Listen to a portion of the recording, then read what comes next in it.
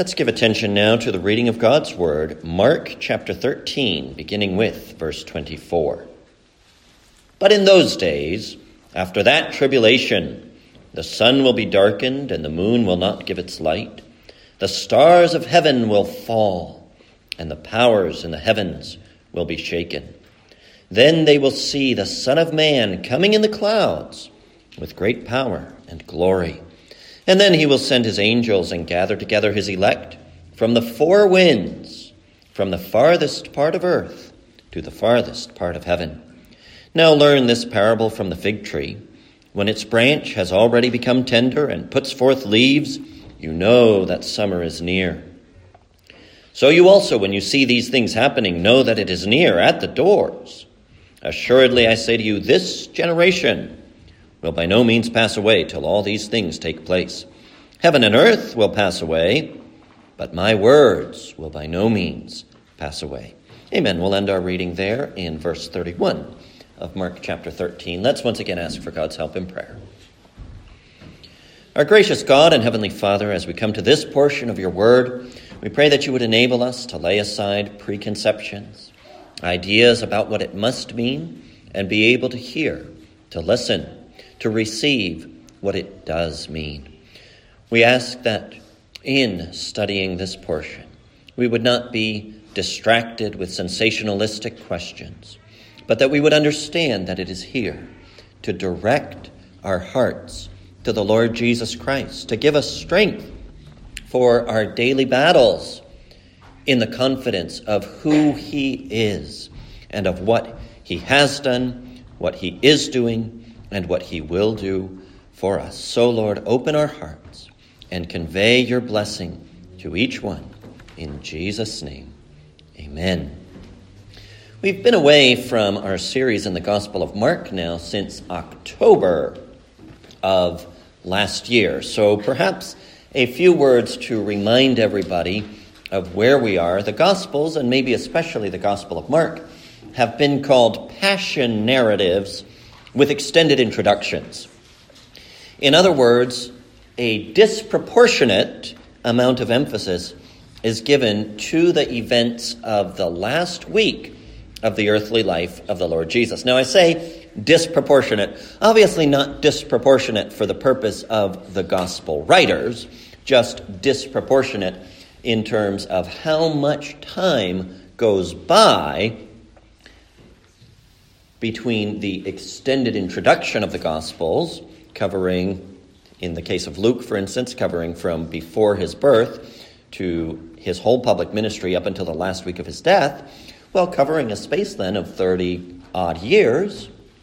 And all of that goes by fairly quickly, and then we really slow down when we come to the last week of his life. Now, that's also true of Matthew, of Mark, and of John, as well as of Luke. The reason for that, of course, is that is particularly the element that the gospel writers wish to emphasize. They want us to have more information, more detail about that last part of the earthly life of the Lord Jesus than the other parts of his life.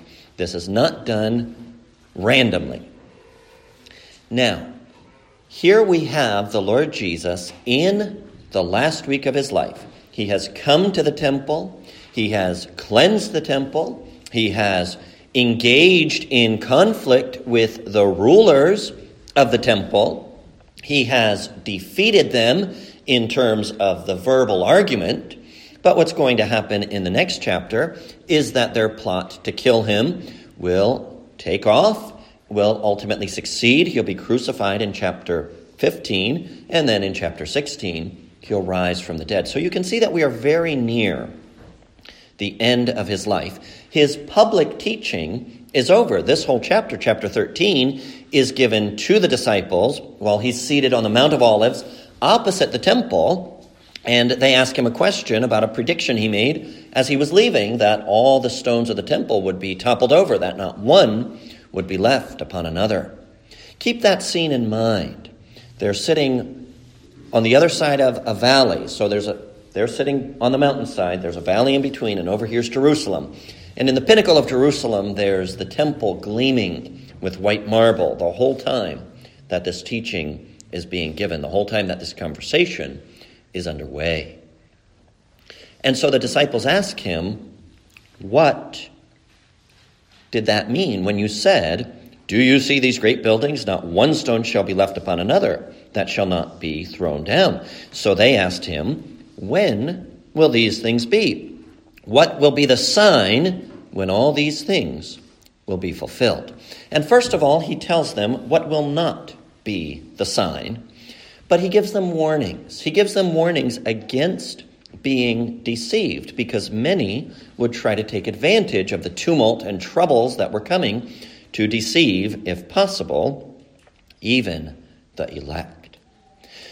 Now, since we've been away from this for a while, let me remind you also of the approach that we're taking to this passage. First of all, the most basic principle, and this applies to all the Gospels, to every passage in the Gospels, it's primarily and fundamentally about the Lord Jesus. The Gospels are written to show us Jesus Christ. If we miss that, whatever other matters of detail we may get right, we have missed the whole point. Why does Mark record this discourse? He records this discourse because it's an important part of his portrait of the Lord Jesus. Secondly, you may remember that I explained that in approaching this, we went to look for the exhortations. We went to look for the commands. We went to look for what the Lord Jesus tells us to do. Those are often the natural dividing points. And in any case, those are the way that we will obey him.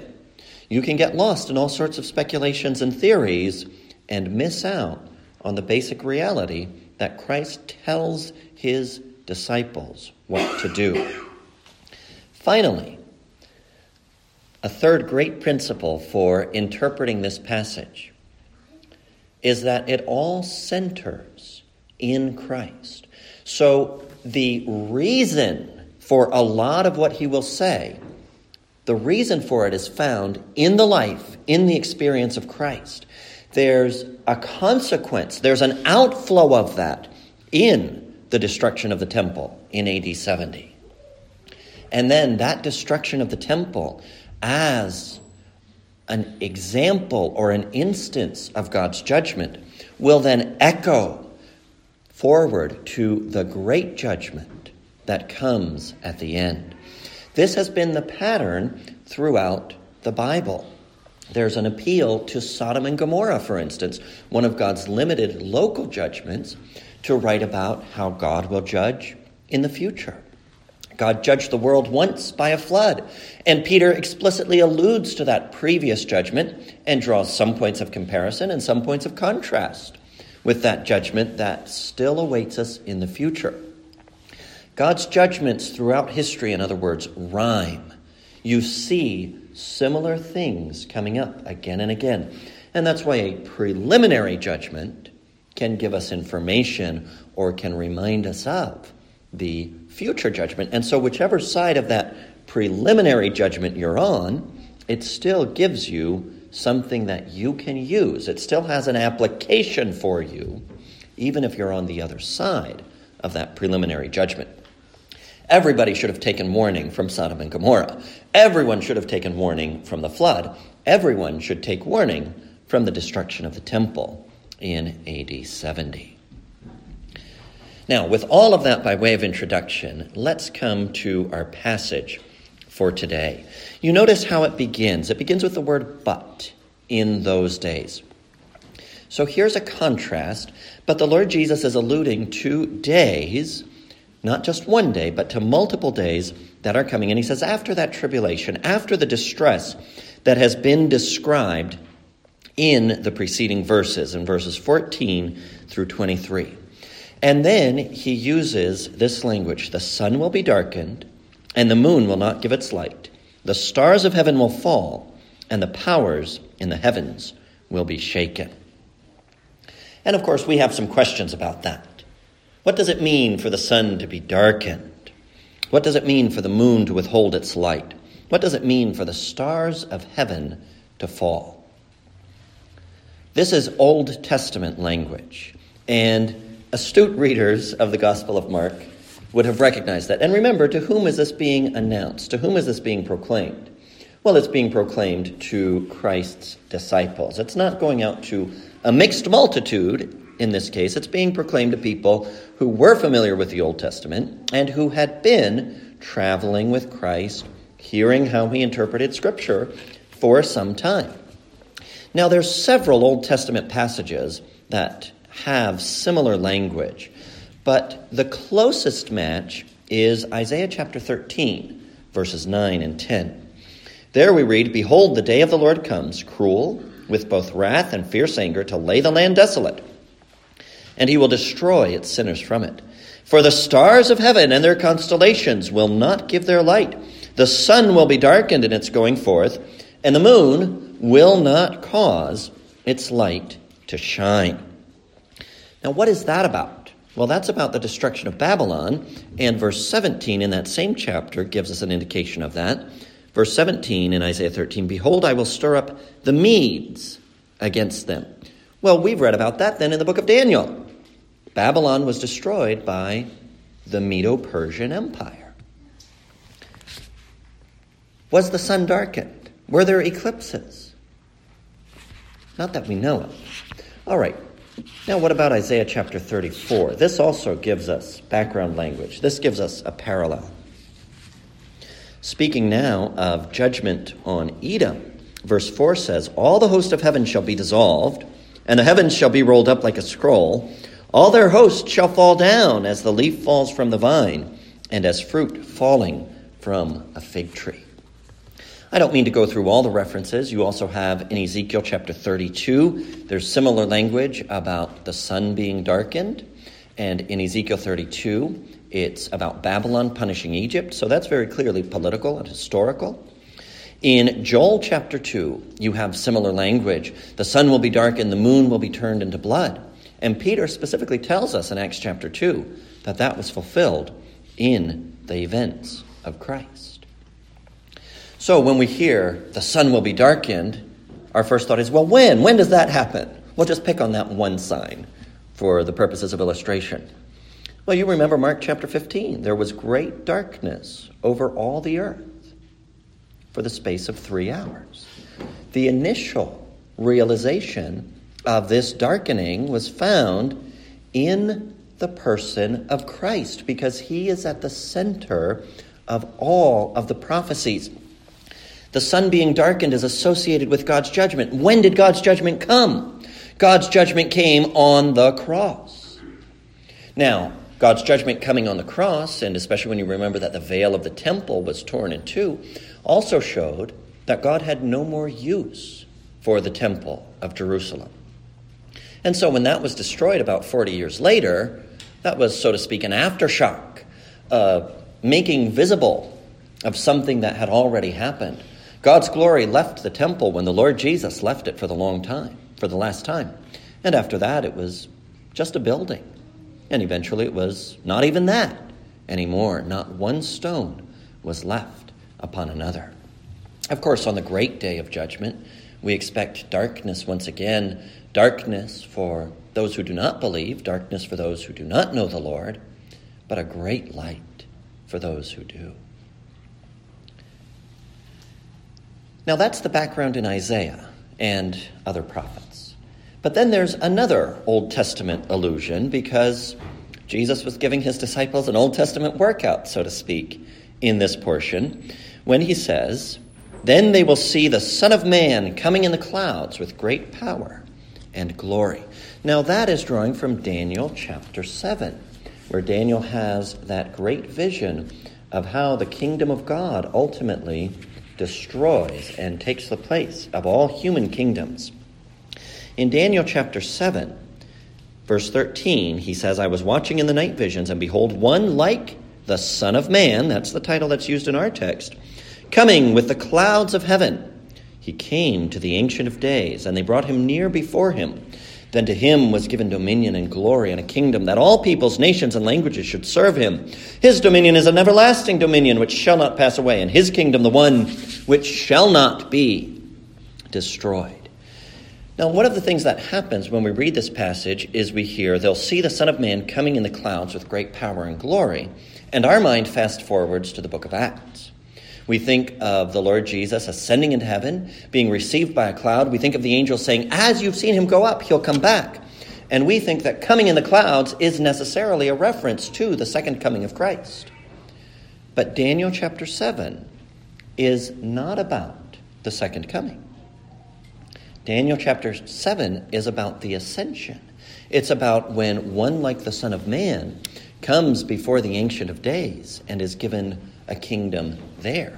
So when the allusion is to Daniel chapter 7, verses 13 and 14, we shouldn't automatically assume that this is about the second coming. This is about Christ's enthronement over all.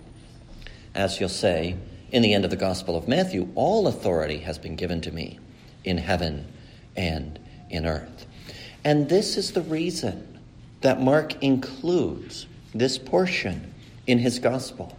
What Jesus are we supposed to see from what Mark does here? Well, we are supposed to see that Jesus is the glorified Son of Man. Why do the disciples need to know this now? Well, they're about to find out what it means that Jesus is the suffering servant from the book of Isaiah. That's going to be hard on them. That is going to tax their faith. All of them were offended, were made to stumble because of Christ. Not very much further on.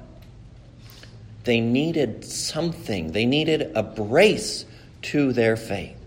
Well, we need that same brace. We need that same support.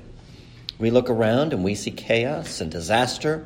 We see many things that don't get better but get worse. And we wonder, what is going on? The Son of Man has been glorified. He has been given an everlasting kingdom. The Lord in whom we trust is the Lord who rules over all. He's not waiting to start ruling. Now, it's true that not all his enemies have been subdued. He must rule until all his enemies are made his footstool, and that hasn't happened yet. But he is genuinely ruling. The enemies do not stand a chance. So that's the first thing we see here. The Son of Man is glorified. And then it says, verse 27, then he will send his angels and gather together his elect from the four winds, from the farthest part of earth to the farthest part of heaven. Here, Mark sets before us the Lord Jesus as the one who knows, as the one who remembers, as the one who gathers all his elect. And he furthers that image of the glorified Son of Man, because who sends out the angels? This same person. Who is in charge of all the heavenly hosts? It is none other than the Son of Man, who was going to experience darkness as he came under God's curse, which he endured in our stead. The same one who was crucified for us will be able to send out the angels to gather us. Now, the detail about the angels is not an Old Testament allusion, but the being gathered is. In the book of Deuteronomy, before Israel ever went into the promised land, Moses had already told them that because of their sins they would be scattered. But he also gave them some beautiful promises about that. Deuteronomy chapter 30, verse 4. If any of you are driven out to the farthest parts under heaven, from there the Lord your God will gather you, and from there he will bring you. And Nehemiah takes that up in Nehemiah chapter 1, verse 9, when he's praying before the Lord. He's acknowledging the sins of Israel. But then he says, remember, I pray, the word that you commanded your servant Moses, saying, if you are unfaithful, I will scatter you among the nations. But if you return to me and keep my commandments and do them, though some of you were cast out to the farthest part of the heavens, yet I will gather them from there and bring them to the place which I have chosen as a dwelling for my name. The Lord Jesus is alluding to those things in this description of himself. You see, the Son of Man is now carrying out the role that in the Old Testament was assigned to God himself. It's a very clear declaration that the Lord Jesus is the God who gathers his elect ones, is the God who is in command of the heavenly host. And so this same one who is glorified has not forgotten you because he's glorified. He continues to remain at work, and he will gather his elect. They are currently scattered. We're scattered far and wide under the sky. But wherever you go, wherever you find a precious one whom Christ has chosen, you may be absolutely sure that he has not forgotten them. Now, they're gathered in more ways than one. The elect are gathered through the preaching of the gospel. They're gathered into congregations. They're gathered into the church through the preaching of the gospel. And of course, when they die, the elect are gathered to be with the Lord. We read about the beggar in that parable of the poor beggar Lazarus and the rich man, that he died, the beggar died, and was carried by the angels into Abraham's bosom. The Lord doesn't lose any of his own at the moment of death. And of course, on the great day, on the day of judgment, the day of resurrection, they will be gathered again. Not one will be lost. The glorified Son of Man is your faithful shepherd who will not lose you, who will gather you, who will collect you, who will make sure that you are not left behind. And then Jesus goes on to add. He says that we should learn. This is the imperative. This is the command in our portion for today. Learn a parable from the fig tree. When figs are tender, when leaves are coming, you know that summer will be near. It's a very short parable and something they could all have related to. They probably had some fig trees around them where they were sitting on the Mount of Olives. When you see all of this happening, know that it is near at the door. And then he comes to a verse which gives a lot of interpreters a lot of heartburn. Assuredly, I say to you, this generation will by no means pass away till all these things take place. These things and this generation are what caused the difficulties in interpreting this particular passage. Because if Jesus had meant to say some generation other than the people he was speaking to, it's almost inexplicable that he wouldn't say that generation. We use this for things that are near. We use that for things that are far away. If his conversation was exclusively about the end of the world in one way or another, why in the world would he say this generation? Now, there are various unconvincing dodges that people use to get around that difficulty, but it remains. He's speaking to people who asked him about the destruction of the temple. He's speaking about something that will happen within the next few years, because he says this generation. Which generation? The generation that was there. That's the generation. That generation would not pass away.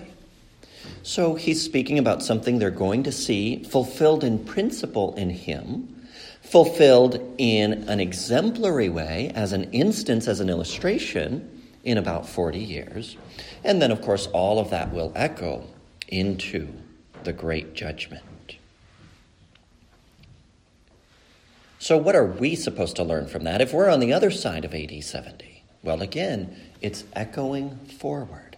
We need to understand the principles by which we live in a world where judgment is genuinely approaching. Now, he's going to go on to say that of that day and hour, the day and hour of his return, even he, according to his human nature, did not know. So none of this is to enable us to set a date. None of this is to allow us to figure out where we stand in God's prophetic calendar. We know where we stand in God's prophetic calendar. The Lord Jesus has been exalted and glorified. The Lord Jesus has been given a throne, and he will reign until all his enemies are subdued. He'll come again and receive us to himself, so that where he is, there we may be also, so that we will be forever with the Lord. That's where we are in God's prophetic calendar, and that is really all we need to know about where we are in God's prophetic calendar. But again, why does Mark tell us all of this? Well, what's the last verse of our passage? Verse 31, heaven and earth will pass away, but my words will by no means pass away. Here again, the Old Testament background is crucial. And here again, the Old Testament background is the book of Isaiah. Isaiah chapter 40 Verse 6, the voice said, "Cry out." And he said, "What shall I cry?" Here's the cry given to the prophet. "All flesh is grass, and all its loveliness is like the flower of the field. The grass withers, the flower fades, because the breath of the Lord blows upon it. Surely the people are grass. The grass withers, the flower fades, but the word of our God stands forever." And what does Jesus say about his own words? "Heaven and earth will pass away, but my words will by no means pass away." Who does he think he is? Well, he knows. He is the Lord from Isaiah chapter 40. He is God, who is our suffering, our crucified Son of Man, who experienced God's judgment under darkness. It is the Lord himself. It is God the Son. That's who Mark is laying before us, so that the disciples, so that we would not doubt, we would not question, we would not fear. We would not let our hearts be overwhelmed, whether by speculations, whether by the problems we see, whether by anxieties about the future, or for whatever other reason. Who is our Savior? Who is our Jesus? Well, he's the Son of Man. And yes, he does suffer in that capacity. But he's also risen and glorified. He's given all authority. Who is our Jesus? He's the one who gathers us without forgetting any of us. Who is our Jesus? He is the one whose word lasts forever. It's never out of date. It's never proven wrong. It's never irrelevant. The word of the Lord endures forever. What Lord? What words? These words from our Lord Jesus Christ. If we don't see him as God in the flesh, we still have not learned the lesson of Mark chapter 13. A glorious Savior is held before us. And so when things don't seem glorious, when the promises seem uncertain, when fulfillment seems far away, it wasn't very long after this that the Son of Man was glorified. It won't be very long, not in God's terms, before we see the complete fulfillment of all that has been given to us in Christ. Amen.